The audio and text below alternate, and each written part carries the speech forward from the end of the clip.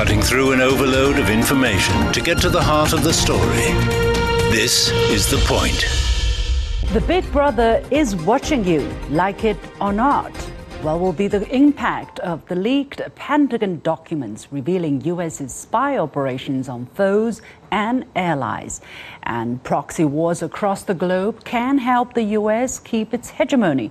My talk with a Swiss sinologist who shared his unique perspective about China. Welcome to The Point, an opinion show coming to you from Beijing. I'm Li Xin.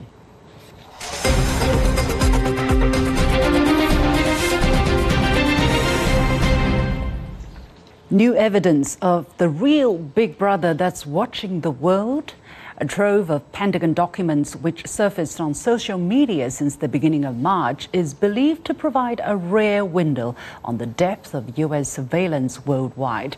The over 100-page materials appear to be security briefing slides with intelligence collected through U.S. spy operations on its foes and allies alike, including members of the Five Eyes Intelligence Alliance, Israel, the Republic of Korea, and Ukraine. Some have described this leak as the largest since Edward Snowden. The Pentagon has not challenged the authenticity of the materials, and an interagency team has been set up to assess the impact of the leak. Some countries affected have denied the authenticity of the documents in apparent defense of their alliances with Washington. So how credible are the materials? What does the leak tell us about the United States, and what could be the potential consequences, especially regarding the war in Ukraine? I'm pleased to be joined from North Carolina, the U.S., by Raymond McGovern, a former CIA analyst of 27 years. Ray, it's always good to have you on the show, and thank you very much for joining us. So first of all, having read the material and related media reports, how authentic do the leaked documents look like to you, and who could possibly have leaked them? They are authentic. We need not have wasted any time on that. Who would have leaked them? Somebody with access to the very high, top secret material, which is a small universe, and also with access to no foreign, that is, disseminated material not disseminated to foreigners. So this came from the inner sanctum of the Pentagon, it seems. Everyone is treating it as authentic. And the question is, why? Cui bono? Why would someone try to do this?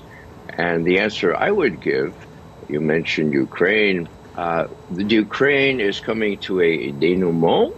There are going to be very, very important decisions made in Washington. And until now, the American people have not known anything about the lies that have been told. Ukraine winning, okay, the Russians losing.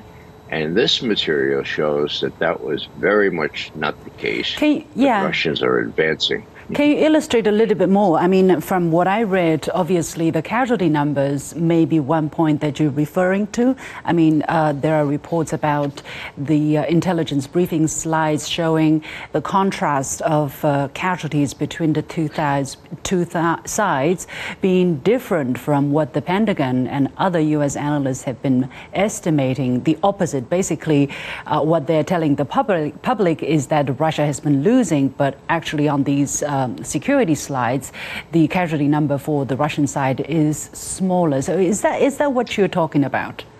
It's very low. This is one exhibit of this. Now, the other thing to say here is that just because this material is highly classified does not mean that it's correct. For example, there's one figure in there that says Russia has committed 97% of its armed forces to Ukraine. Nobody believes that, who knows the real world. And yet some high British official has repeated that. So this is a hodgepodge of serious intelligence communication, intelligence information, and a bunch of press reports. And it's not very, I'm not very proud to see what has happened to the intelligence community, because if I were a policymaker, I would be totally confused. And now that confusion is apparent to everyone. So basically you're saying these leaked documents appear authentic to you and nobody has really challenged the content of it. But on the other hand, the quality of the intelligence that's been revealed through this document is confusing. It's actually low. Is that what you're saying? That's right. But the main point, the one you made, is that the casualty figures are very revealing because they're not at all the casualty figures that the Pentagon has put forth up till now. So which one should people decide? Which one especially should the policymakers, rely on? Well, that's just it. The policymakers will be forced now to ask these questions. Is it true that there are an equal number of Russians killed to the Ukrainian army? Of course it's not true. Most of the ratios that I've seen are 7-1, 7 Ukrainians killed for every 1 Russian. I don't delight in that, but those are the facts. And what the policymakers need to know are the facts. And so far, the intelligence probably has been so corrupted and so slanted not to tell the policymakers what they don't want to hear. Well, we also have the White House National Security Council spokesperson John Kirby asking the press to apparently downplay the leaks. Let's take a listen to this. Again, without confirming the validity of the documents, this is information that has no business in the public domain. It has no business, if you don't mind me saying, on the pages of front pages of newspapers or on television. It is not intended for public consumption, and it should not be out there. So, Ray, what do you make of Mr. Kirby asking the press not to basically, to limit what they can write, what they should write? Well, you can't put the genie back in the bottle, okay? It's out. The real question is why the New York Times decided, and the Washington Post, to run with the story. They could easily have suppressed it. They've suppressed many a story, and it wasn't around. It was just in these obscure websites. So this says to me that there are lots of important people who have ties with the New York Times who wanted this story out, okay? And that's why the New York Times played it. So there's a royale battle here, battle royale within the policymakers as to what to do now that we know the Ukrainians are not winning, and that the Russians could go as far as the Dnieper River. And what do we do then? The time to plan that is now. Somebody release this information, in my view, to force the policymakers and the American people not to be surprised when serious decisions have to be made on the basis of real evidence, not concocted figures such as we've seen so far.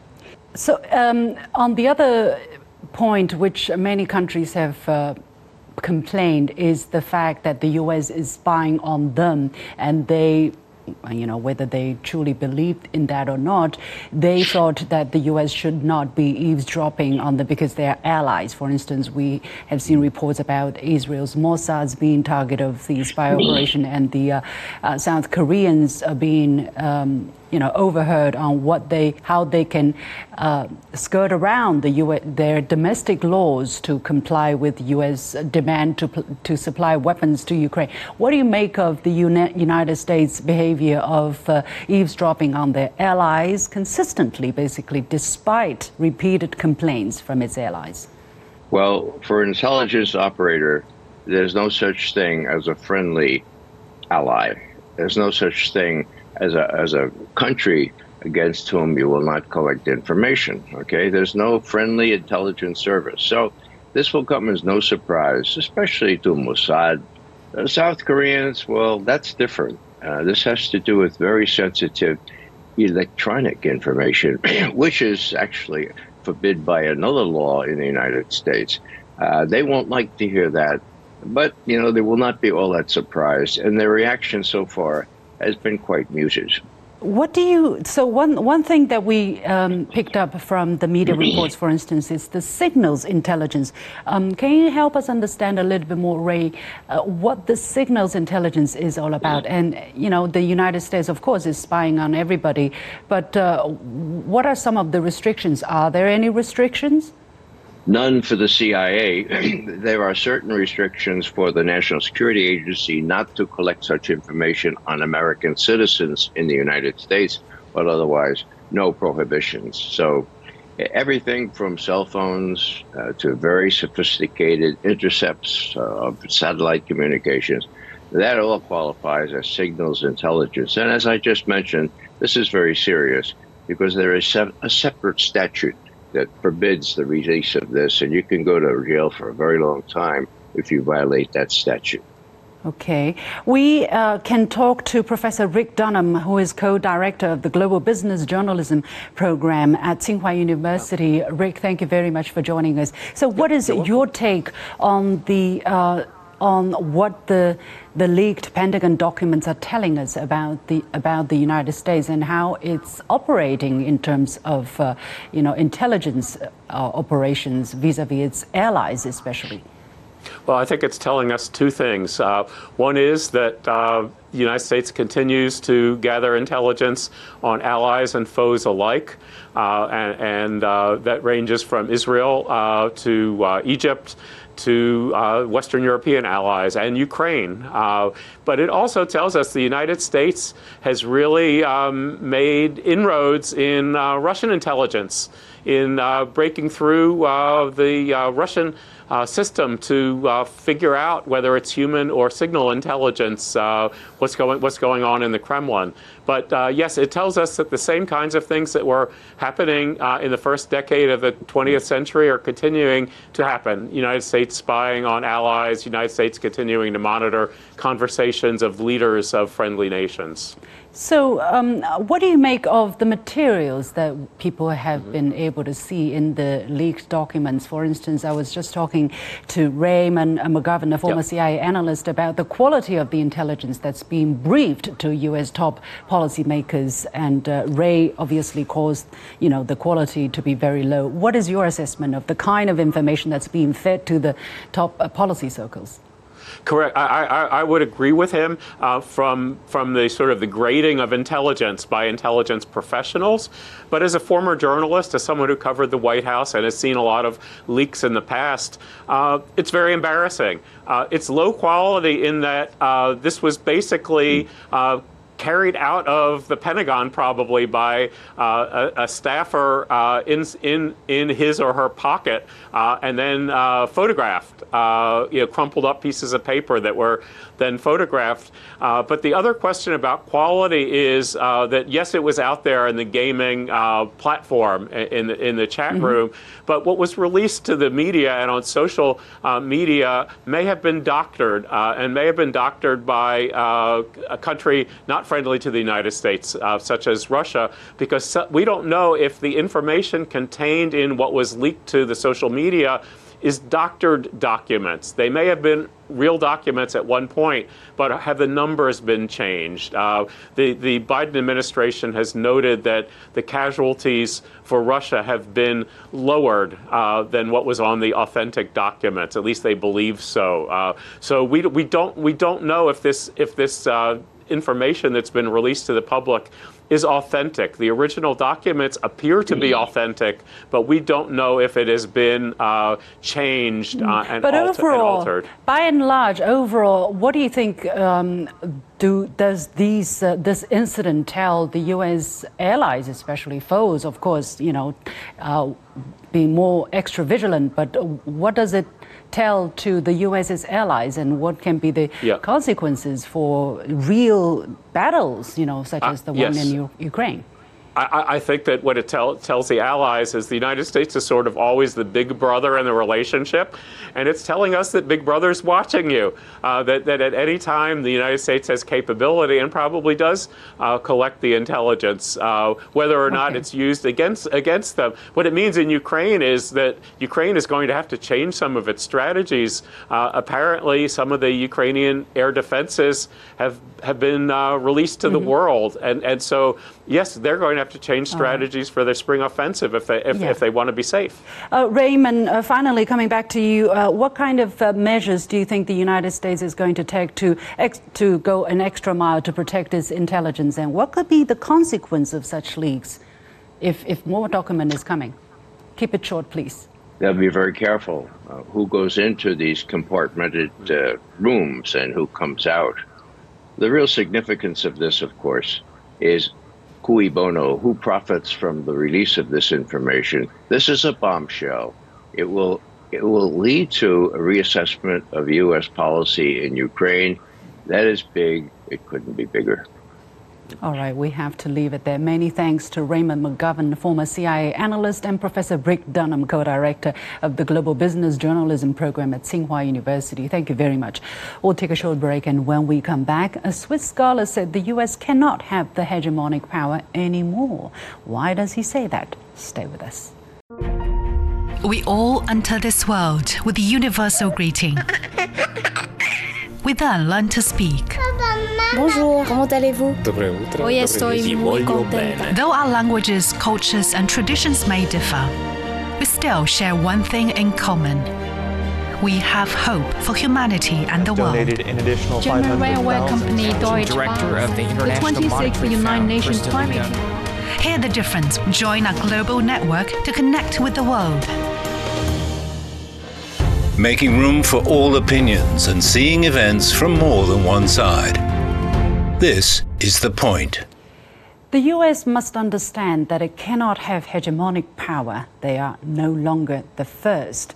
This was the assessment of Beat Schneider, Professor Emeritus at Bern University of the Arts, Switzerland, a Swiss sinologist who has just published a book on China's modernization. Professor Schneider also mentions China's Global Security Initiative, which focuses on improving global security governance and stability to uphold durable peace and development. He relates the initiative to a historical Chinese cultural concept, Tian Xia, or all under the heaven. What does he mean? Earlier, I had an exclusive interview with Professor Schneider. I started by asking him if he believes that China and the US are already engaged in the new Cold War.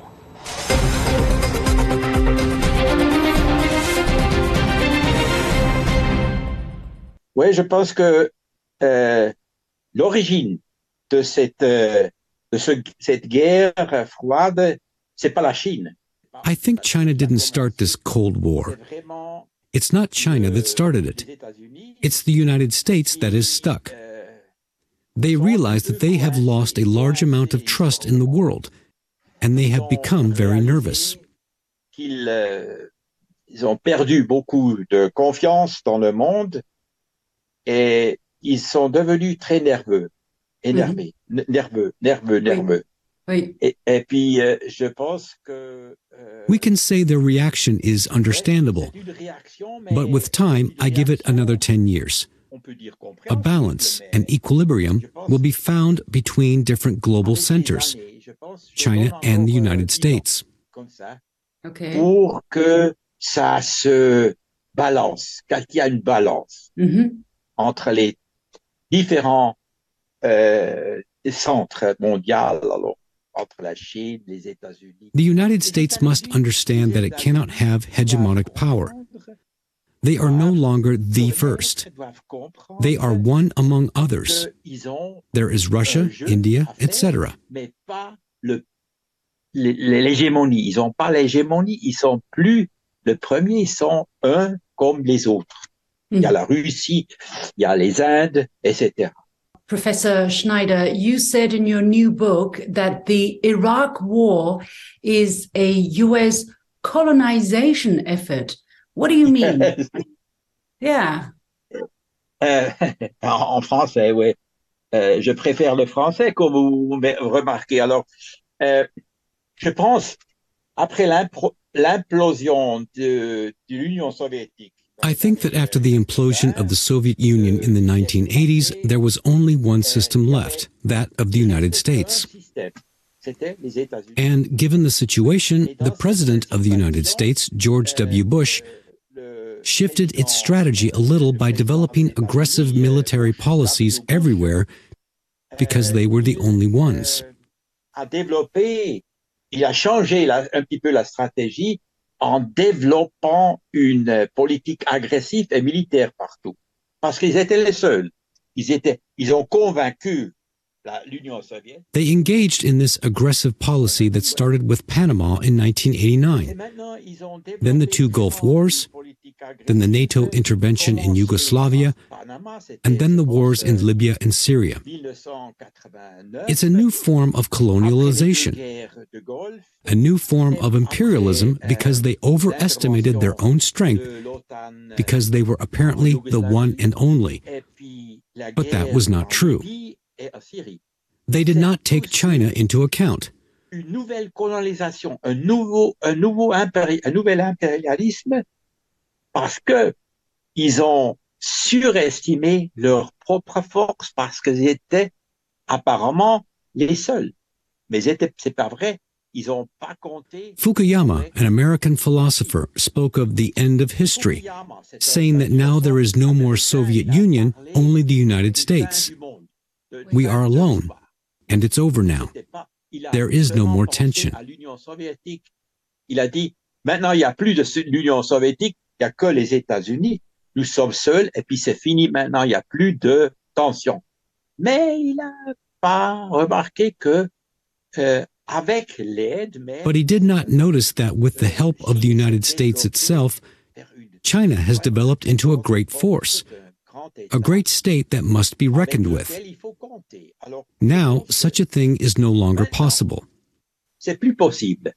Une telle chose comme, les pays, je pense les pays du tiers-monde. Third world countries have noticed that the balance of power has become a reality. It helps them. Third world countries now get the support of their Chinese brother at the UN and in many other places. Parce que les pays du tiers-monde, ils ont maintenant un soutien dans l'ONU, partout, par le frère chinois.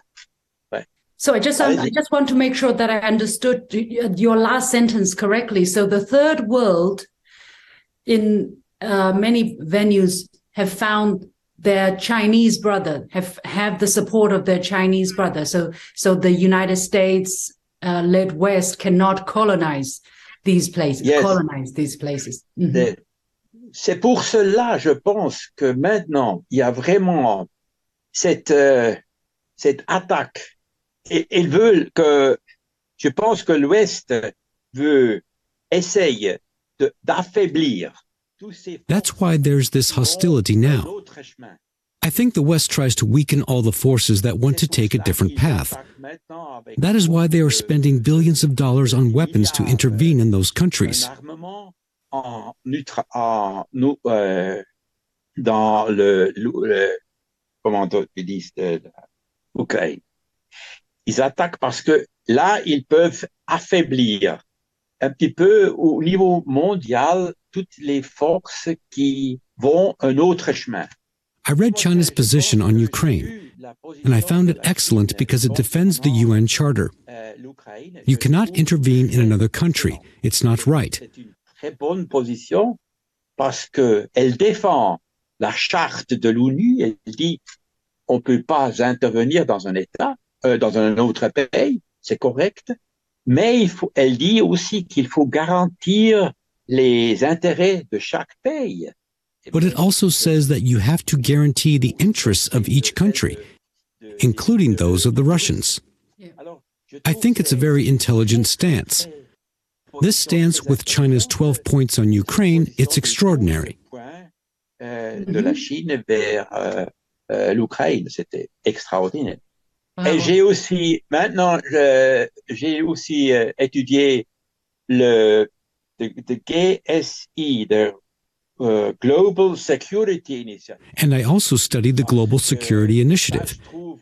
And I find it even more important because I think China's Global Security Initiative, also announced by President Xi Jinping, is decisive for the future of the global system.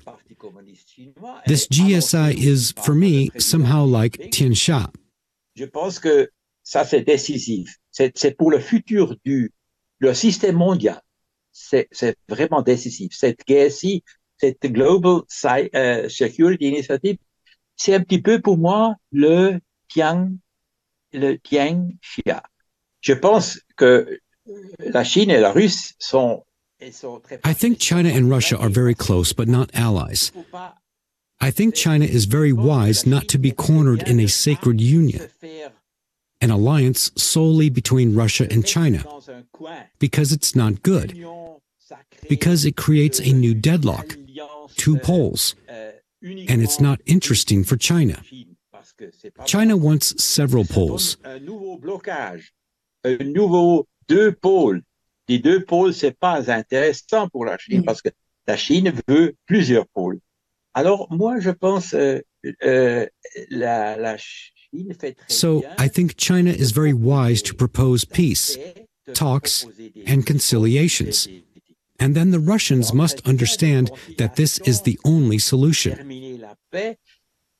Et puis, les Russes doivent comprendre que c'est la seule solution. Eux aussi. Ouais, la Russie est plus agressive vis-à-vis de l'Ouest que la Chine. Russia is more aggressive than China toward the West. I find it very interesting. The real socialist country is China, but it does two things at the same time. It can negotiate. It can be tough. While the Russians attack and are very aggressive, I can somehow understand they have reasons to do so. But in the long run, I think it's better to calm down and find peace of sorts. Je comprends un petit peu, ils ont des raisons, mais à long terme, je pense que c'est mieux de maintenant se calmer et puis de trouver une paix. Et puis je pense que la Chine peut être vraiment... I also think China can really be a go-between because of its relations with Ukraine and with Russia, which is extraordinary. Avec l'Ukraine, elle a des relations avec la Russie. Voilà, c'est extraordinaire. Ouais. Thank you so much, Professor Beat Schneider. It's been a true pleasure to hear insight and have this discussion. I really appreciate it.